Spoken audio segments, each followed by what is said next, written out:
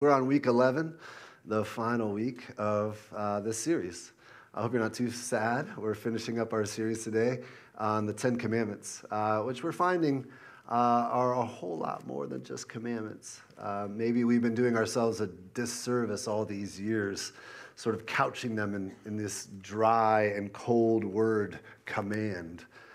Instead, we find actually Scripture treats them as sayings, a conversation between father and child. This child that God had just brought out of Egypt and was now trying to get Egypt out of them. In this conversation about how they would fully express the image of God in them, more fully become themselves in community with one another, expressing the kingdom of God and eschewing the empire of Egypt. Right? This is, it's a powerful moment. Not just even in the history of the people of Israel, but might we say a powerful moment in the history of the world. It's very formative. It changed everything in a lot of ways. Because what we find is that these things, this conversation was really reflective of the heart of God as he wants what's best for his children. It's reflective of the heart of God, and it's revealing of the heart of human beings. Not the least of which is this last saying, this 10th saying, at least in our way of counting. This is number 10. And it's about coveting. And what could be more revealing of the heart than the problem of coveting?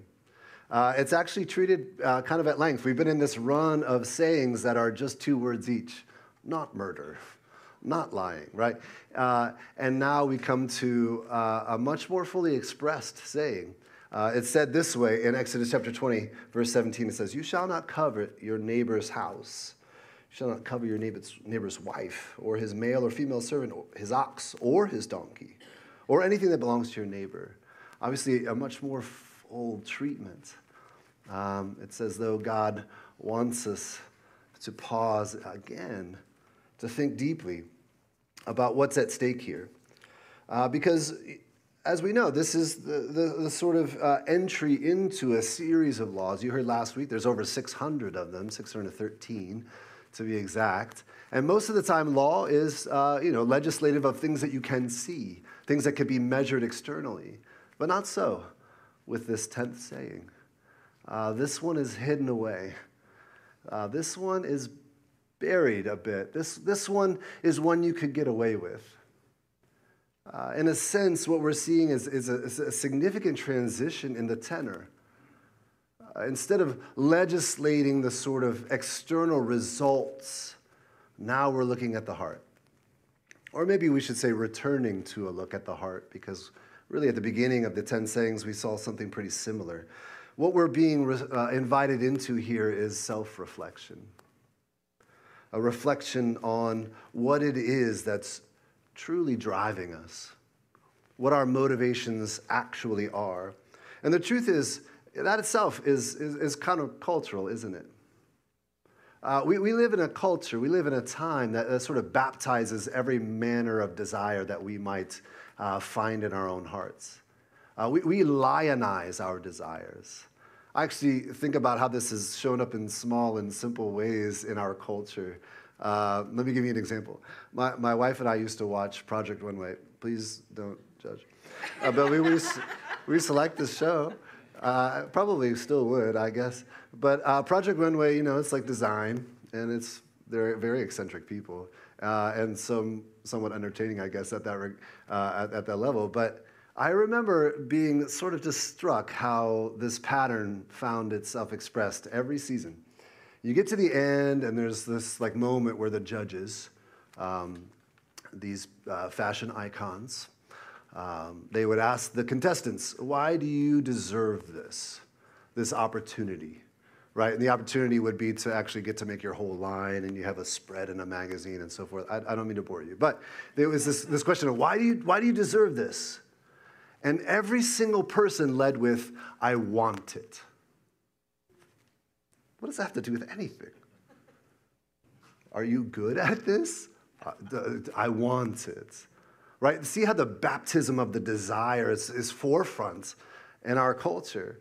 And here we're being asked to think deeply about our desires, to think twice about our desires and the way they animate us. This reflection of what it is that's driving us, that's very countercultural in a world that says you are what you desire and don't let anyone take it from you, right? So here we are, thinking twice, asking ourselves questions at a heart level, examining ourselves at the level of desire, finding that it does matter, not just what we do, like not murdering people, but why we do it. Perhaps we're learning the lesson when we look at this like the older brother in the prodigal son story. He had done all the right things. What he had done was beyond reproach, but why he was doing it was rotten to the core. His desire turned out to matter. His coveting of the gifts that his father would eventually bestow upon him, those things had been eating at him those many years. It's easy to judge the younger brother of the prodigal son story. We see how his desires had taken him far east of Eden, but the desires of the older brother are just as problematic. And this is what we're asked to do. We're asked to think again, why are we doing things? What is it that's animating us? What is it that we're coveting in our actions? So let's kind of work our way through this. We're gonna look at this 10th saying, knowing that it tells us not to covet, and we're going to just kind of look at it three ways. We're going to say, okay, what is it to covet? What does that mean? It's worth asking ourselves. Certainly there are various synonyms we could leverage. So we're going to ask ourselves, what is it to covet? We're going to ask, why is that a problem? And then we're going to ask ourselves, what can we do about it? Or maybe, what has God done about it, perhaps? But let's start here. What is it? What is it to covet? Probably it's not beyond you to start to leverage some synonyms. We might think of the word jealousy. We might think of the word envy. We might think of even the word greed in a sort of relational sense. But I want to tweak that just a little bit for you, because there's something extra that happens with the word covet that's not actually maybe found in other places. There's something sort of uniquely negative about the word covet, actually. Because if you think about the word jealousy, it's not always used negatively. God describes himself as jealous of his people, meaning sort of vigilant and protective of his people. And so there's a certain way we have to start to tweak our understanding. We can't just say coveting means being jealous.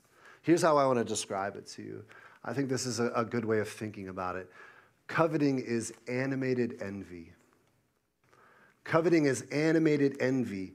It is envy that has now begun to express itself in your life, has begun to order your days, has begun to be the gravity that's pulling you in. It's changing your actions, your posture. It's begun to do damage on you. I think that actually Jesus talks about this. You may remember this phrase coming from our Lord. He says, "For where your treasure is, there your heart will be also." Right? Coveting is placing your treasure somewhere that you ought not to place it, and then being pulled towards it. Pulled away from yourself, pulled away from where God has you, pulled in all manner of directions, but towards the heart of God. Coveting is animated envy, and it has this corrosive effect. Augustine knew this. We've talked about this phrase before. Augustine used to say that my love is my weight. Wherever I am going, my love is carrying me. He talks about love and desire like gravity. So think about coveting as gravity, as it's pulling you out of joint with yourself, out of joint with the circumstances God has you in, out of joint with the relationships you ought to be healthy in. Coveting is this animated envy that seeks to, well, I think, tear you apart. It's this animated envy that does all kinds of damage. So here we have it. What is the problem with coveting? Well, I want to say it this way. I want to say it in a way that I think you would agree with at first blush. Coveting is very naturally corrosive of all relationships. It does damage to all relationships. And this is of utmost importance. We have a God who says, here, let me tell you what the meaning of life is. Let me tell you where flourishing can be found. In loving me with all your heart, soul, and mind, and loving your neighbor as yourself. The God who is in relationship with us says the meaning of life is relational, and here is covetousness seeking to do damage to all of those relationships. I want to take a second just to examine the way that covetousness could damage our relationship with God, our relationship with self, and our relationship with others. These fundamental relationships that God has created us to be in are all damaged by this problem of coveting our neighbor's house, coveting anything that belongs to our neighbor. Let's start with this. Let's start with the fact that coveting does damage to self. It is maybe sometimes subtly damaging, but in the end, disastrously damaging. And Jesus knew it. Jesus knew it, that it was the sort of thing that defiles you from the inside, the sort of thing that eats you up. He said as much in Mark chapter 7. In Mark chapter 7, he's having this discussion with the Pharisees, and the Pharisees are all kinds of concerned about what's going into people. They're worried about what people are eating and when they're eating it and what rituals they've gone through before they eat it. And Jesus says, you've got the wrong concerns. You keep worrying about washing the outside of the cup, but it's what comes out of a man that defiles him, that corrupts him, that does damage to him, that eats him up. In the end of this run, he says this, what comes out of a person is what defiles them. For it is from within, out of a person's heart that evil thoughts come, sexual immorality, theft, murder, adultery, greed, malice, deceit, lewdness, envy, slander, arrogance, and folly. All these evils come from inside and defile a person. This dream that God has for you of bearing his image and his likeness is defiled and damaged when we give sway to covetousness. When we give traction to covetousness in our life, it does damage. Probably you could sense it in yourself, how you maybe were at a party one Friday evening and everything was going well and it was actually quite a pleasant evening until you heard that your neighbor got that promotion. And all of a sudden you had spiraled out of control with envious thoughts, covetousness of their newfound situation. And I wonder if you noticed the way your own countenance began to deteriorate in conversation with the person you found yourself not only jealous of, but covetous thoughts arising about them. Can you remember a moment like that, where there had been no reason for things to start to fall apart for you, and then something good happened for your neighbor, and then you started to spiral? Said this way, it makes no sense, but still it happens. Still it takes root. And when it takes root, when it becomes routine, when it's not just a random Friday evening, but actually a regular occurrence, not only does it damage our countenance in a moment, but it begins to erode our character. I think covetousness is corrosive of our relationship with ourselves. And here's another reason why. Not just because it actually damages our countenance in conversation or our character in the long run, but because it's a very subtle form of self-loathing. Can you pause on that for a moment? Covetousness is a very subtle form of self-loathing.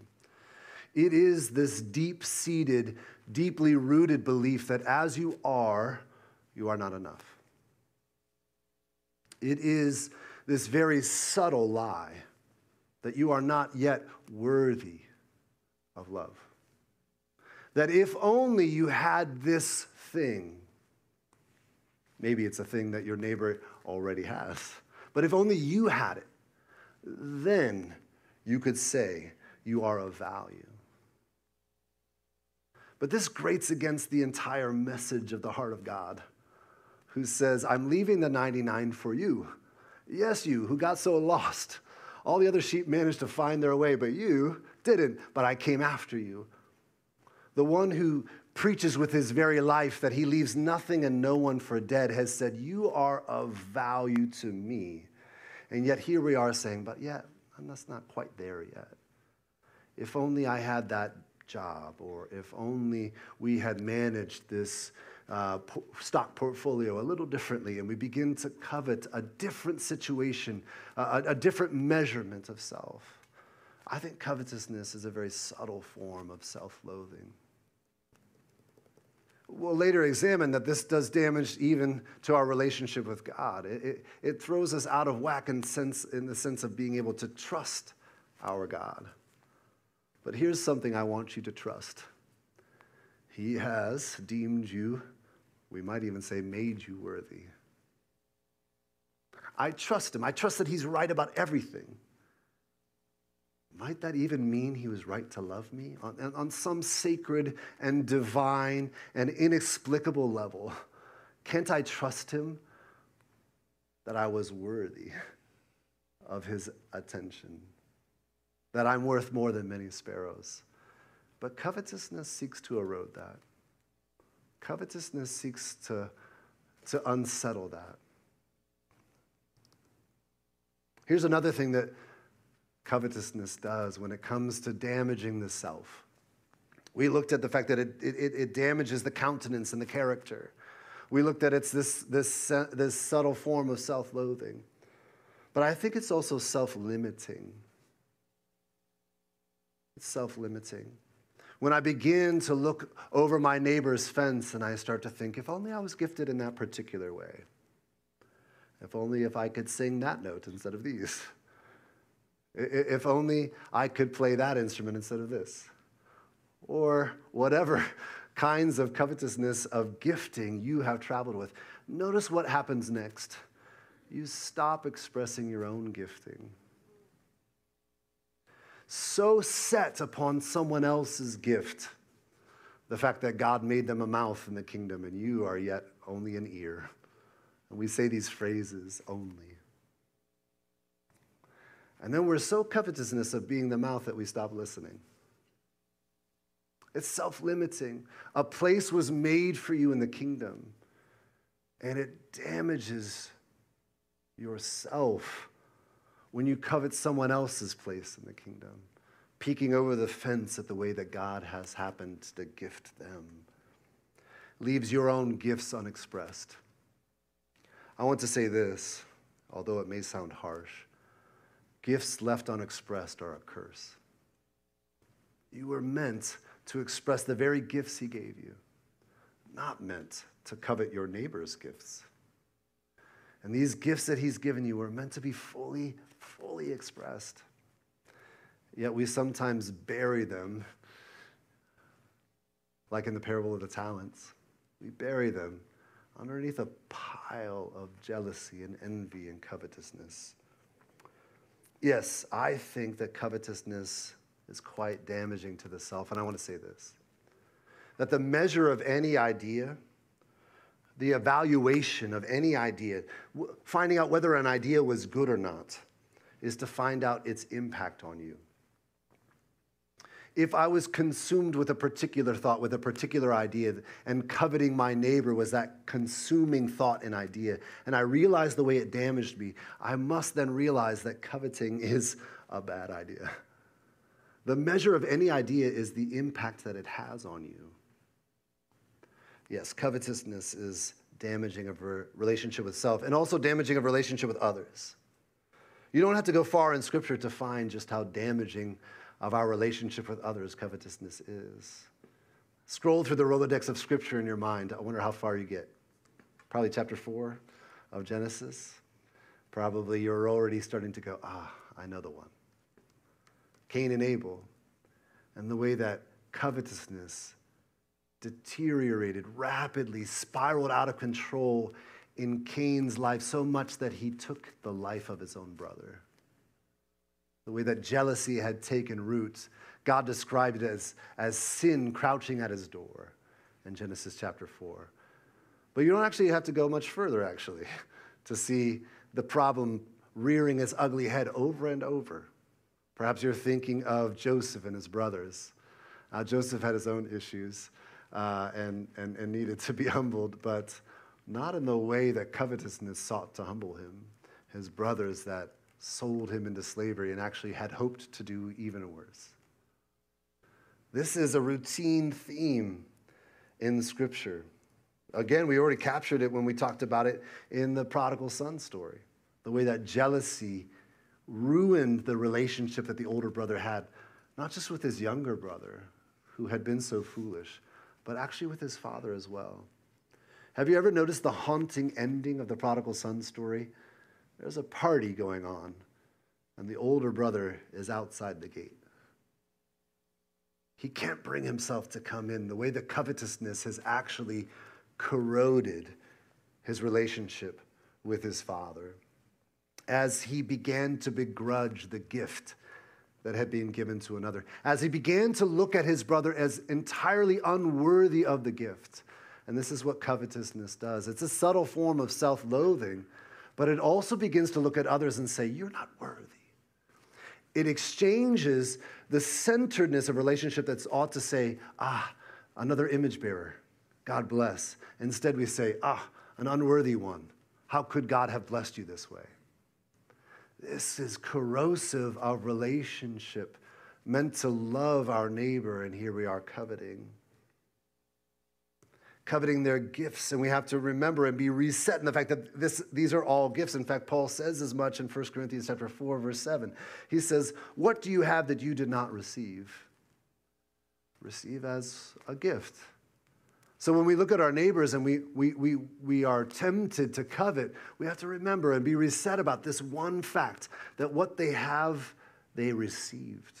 They received as a gift from the good gift giver. So what ought to be happening in our hearts when we look at the blessings of our neighbors, we ought to be reminded of the goodness of our God, the one who makes rain fall on the fields of both the righteous and the unrighteous. The rain itself ought to point us to the goodness of God, and instead we have allowed it to eat away at us, eat away at our relationship with our neighbor. In the end, it's also corrosive of our relationship with God. It's corrosive of our relationship with ourselves and with others and with God. In fact, Paul goes so far as to call it idolatry.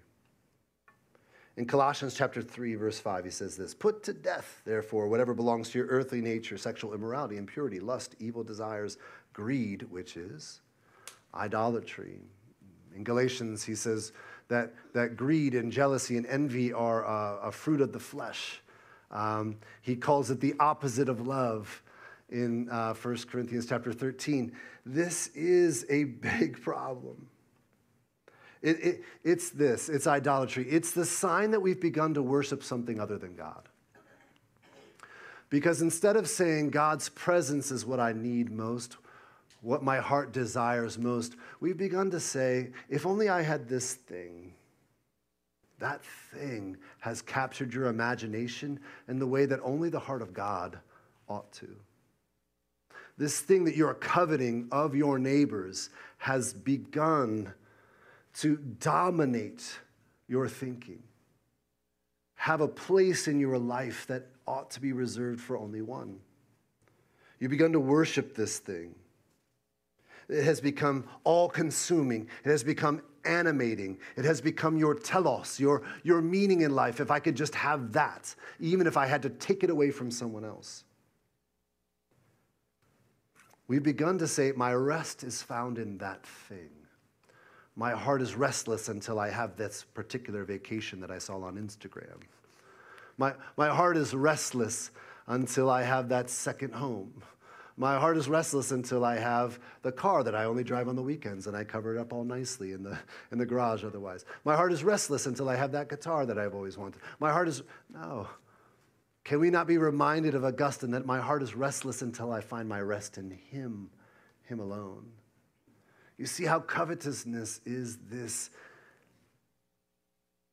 disastrous, damaging thought pattern when it comes to my relationship with God. All of my relationships. Covetousness is death masquerading as life. It promises the good life, and all it gives is a slow death. We have to be on the lookout. We have to be vigilant. We have to do something about it, or at least accept the one who has done something about it. So we talked about what is covetousness, and we asked, why is it such a bad deal? Now we have to ask, what can be done? But I want to actually proceed with caution here, because I think our temptation might be to swing the pendulum. This sort of immature way of thinking is quite prevalent, where we say, well, here's a problem. I ought to just swing the pendulum, and whatever's on the opposite side, well, that's obviously a solution. Not so. Not so. History proves that the pendulum swinging from one side and one extreme to another is no solution at all. Whether we go from fascism on the one side to communism on the other, it just goes back and forth. We can't just swing the pendulum. Because here's the truth. God is not looking for you to extinguish your desires. That's not Christianity. We might be tempted to think so. We might say, my desires, my covetous desires were a problem. Let me swing the pendulum to the other end. Let me just not desire anything at all. That's not Christianity. That's Buddhism. That's different, kids. We have to be careful. God is not asking us to extinguish our desires or cease to exist as an individual.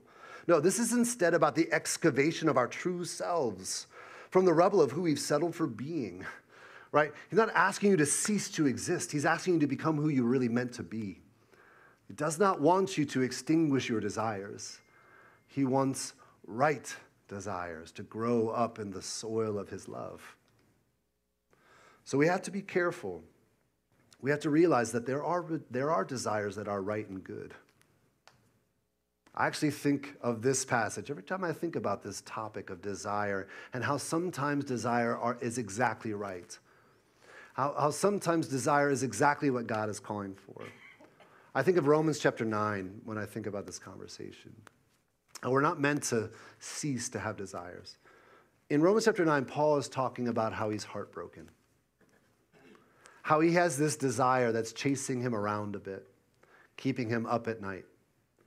He has this deep desire that's animating him, that's got him traveling the globe as he knows it. It's this desire that his people would be found again in the fold, in the family of God. He says this, I speak the truth in Christ. I am not lying.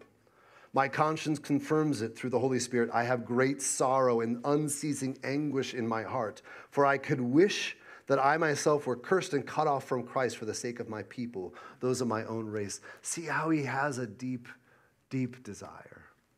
It's a redeemed desire.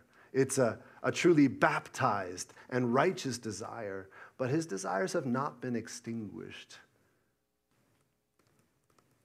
He is zealous still. It's just now he's zealous for the kingdom. Zealous for the kingdom to be fully expressed. So how is it that he came to be able to have such healthy desires? Certainly it's the rescue of Christ. Certainly it's Christ who rescued him on the road to Damascus, that took his covetousness of power and prestige and turned it into a person who could say, you know what? I'd give anything, even myself, for these people to know the freedom that is in Christ. But I think that we could see it even in his writing, the things that God produced in him, that he gave way to, that he gave root to in his life, that he made habit in his life to rescue him from these covetousness. First, gratefulness. Gratefulness. Certainly, any number of social scientists can tell you about the power of being thankful, of gratitude. Maybe they've told you to have a journal and write down things you're grateful for. Perhaps your family has a pattern of at dinner saying things you're thankful for in the evening, and maybe you've noticed a difference. Well, this is safely at home within Christianity. It is at the forefront where Paul says again and again, give thanks. Gratitude. One such place is in Ephesians chapter 5. The antidote to covetousness is gratitude. Do not get drunk on wine, which leads to debauchery. Instead, be filled with the Spirit, speaking to one another with psalms, hymns, and songs from the Spirit. Sing and make music from your heart to the Lord, always giving thanks to God the Father for everything in the name of our Lord Jesus Christ.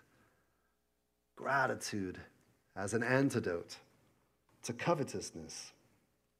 I think what you'll experience is something I've experienced. Covetousness says, I don't deserve this. I don't deserve this lack. I don't deserve this gap in my life. I don't deserve this. Gratefulness says, I could never have deserved this. Such a subtle shift. Such a subtle shift. When you receive a gift and you say, I could never have deserved this.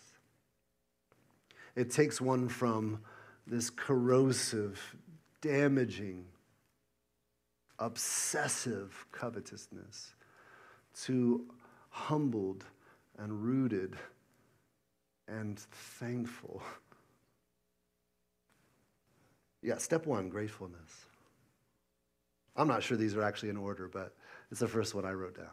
Step one, gratefulness. Paul said it would go a long way for us, and he was right. How about this? How about generosity? How about generosity as the antidote to covetousness? The human heart, buried under the rubble of covetousness that seeks to gain, undone by a generous heart that seeks the flourishing of another, that desires the flourishing of someone else, that sees the flourishing of someone else as something we're blessed to participate in. How about that as an antidote for covetousness? Here's how it's described in 1 Corinthians chapter 9. Paul again realizing what generosity does as it expresses the heart of God and its movement in our own lives. He says this, remember this, whoever sows sparingly will also reap sparingly. And whoever sows generously will also reap generously. Each of you should give what you have decided to give in your heart, not reluctantly or under compulsion, for God loves a cheerful giver. Not like the older brother who gave only so that he could get. And God is able to bless you abundantly so that in all things, at all times, having all that you need, you will abound in every good work. As it is written, they have freely scattered their gifts to the poor. Their righteousness endures forever. Now he supplies the seed to the sower, and the bread for food will also supply and increase your store of seed and will enlarge the harvest of your righteousness. You will be enriched in every way. Covetousness corrodes, generosity enriches. Gives you this opportunity to experience the heart of God. Here it says, being generous on every occasion, and through us, your generosity will result in thanksgiving to God. This tight relationship of being generous and experiencing the generous heart of God. Something we can be thankful for. And third and finally, an antidote to the covetous hearts.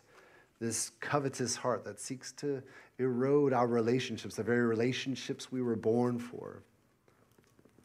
The third step is worship. In hindsight, I wish I had listed it first because I think it's the most important one. Have you ever read Romans 1 closely? Have you ever noticed what Paul says is the real problem here? He says, here's the real problem. We don't worship the right thing. It says as much in verse 21. It says, for although they knew God, they neither glorified him as God nor gave thanks to him, but their thinking became futile and their foolish hearts were darkened. All the problems we see in the world, all the things that keep us up at night, the anxiousness, the things that we might even find ourselves doing battle with, their beginning point was a worshiping of the wrong thing. What happens next in Romans chapter 1 is Paul says, and everything unravels. They worship the wrong thing, and then everything unravels. Those things that we would normally call sin are actually symptoms of sin. The sin being worship of the wrong thing.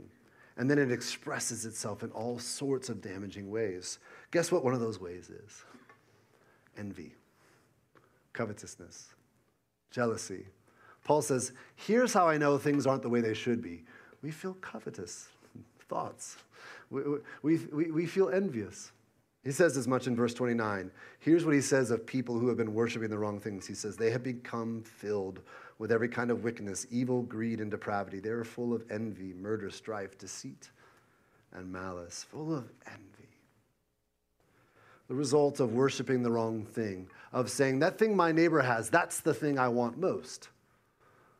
A bountiful harvest, a better stock portfolio, whatever it might be. That's the thing that we've begun to worship. And when we worship, it has disastrous results when we worship the wrong thing. And what does Paul flip it over and say the result or the solution is? Well, if you're reading through Romans, he gets to 12 and everything changes.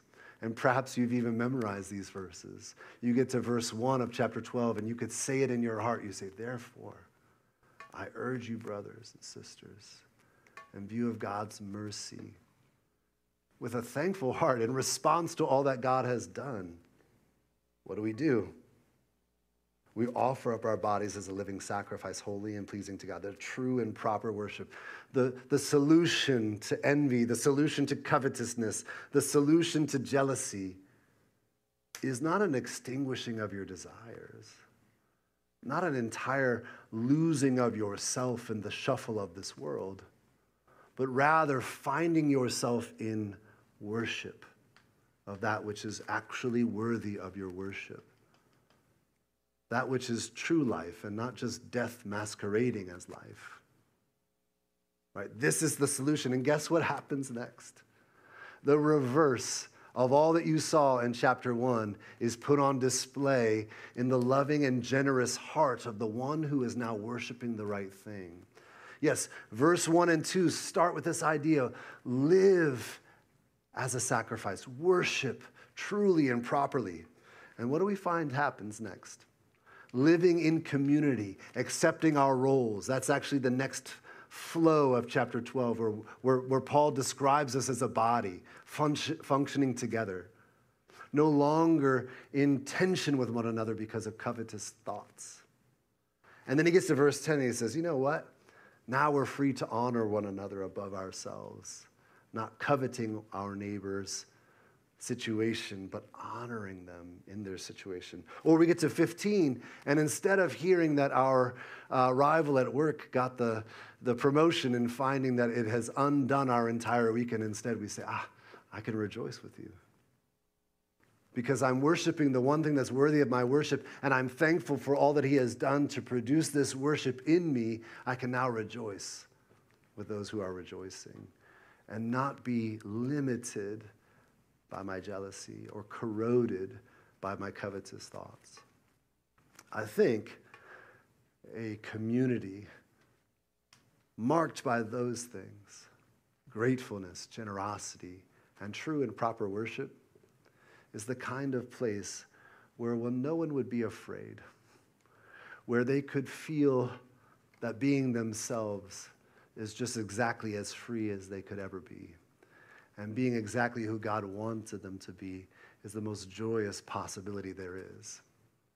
And I think in that situation, covetousness would sound strange, would begin to sound odd, would be such a far-off set of thoughts, an old way of living that we finally have found freedom from.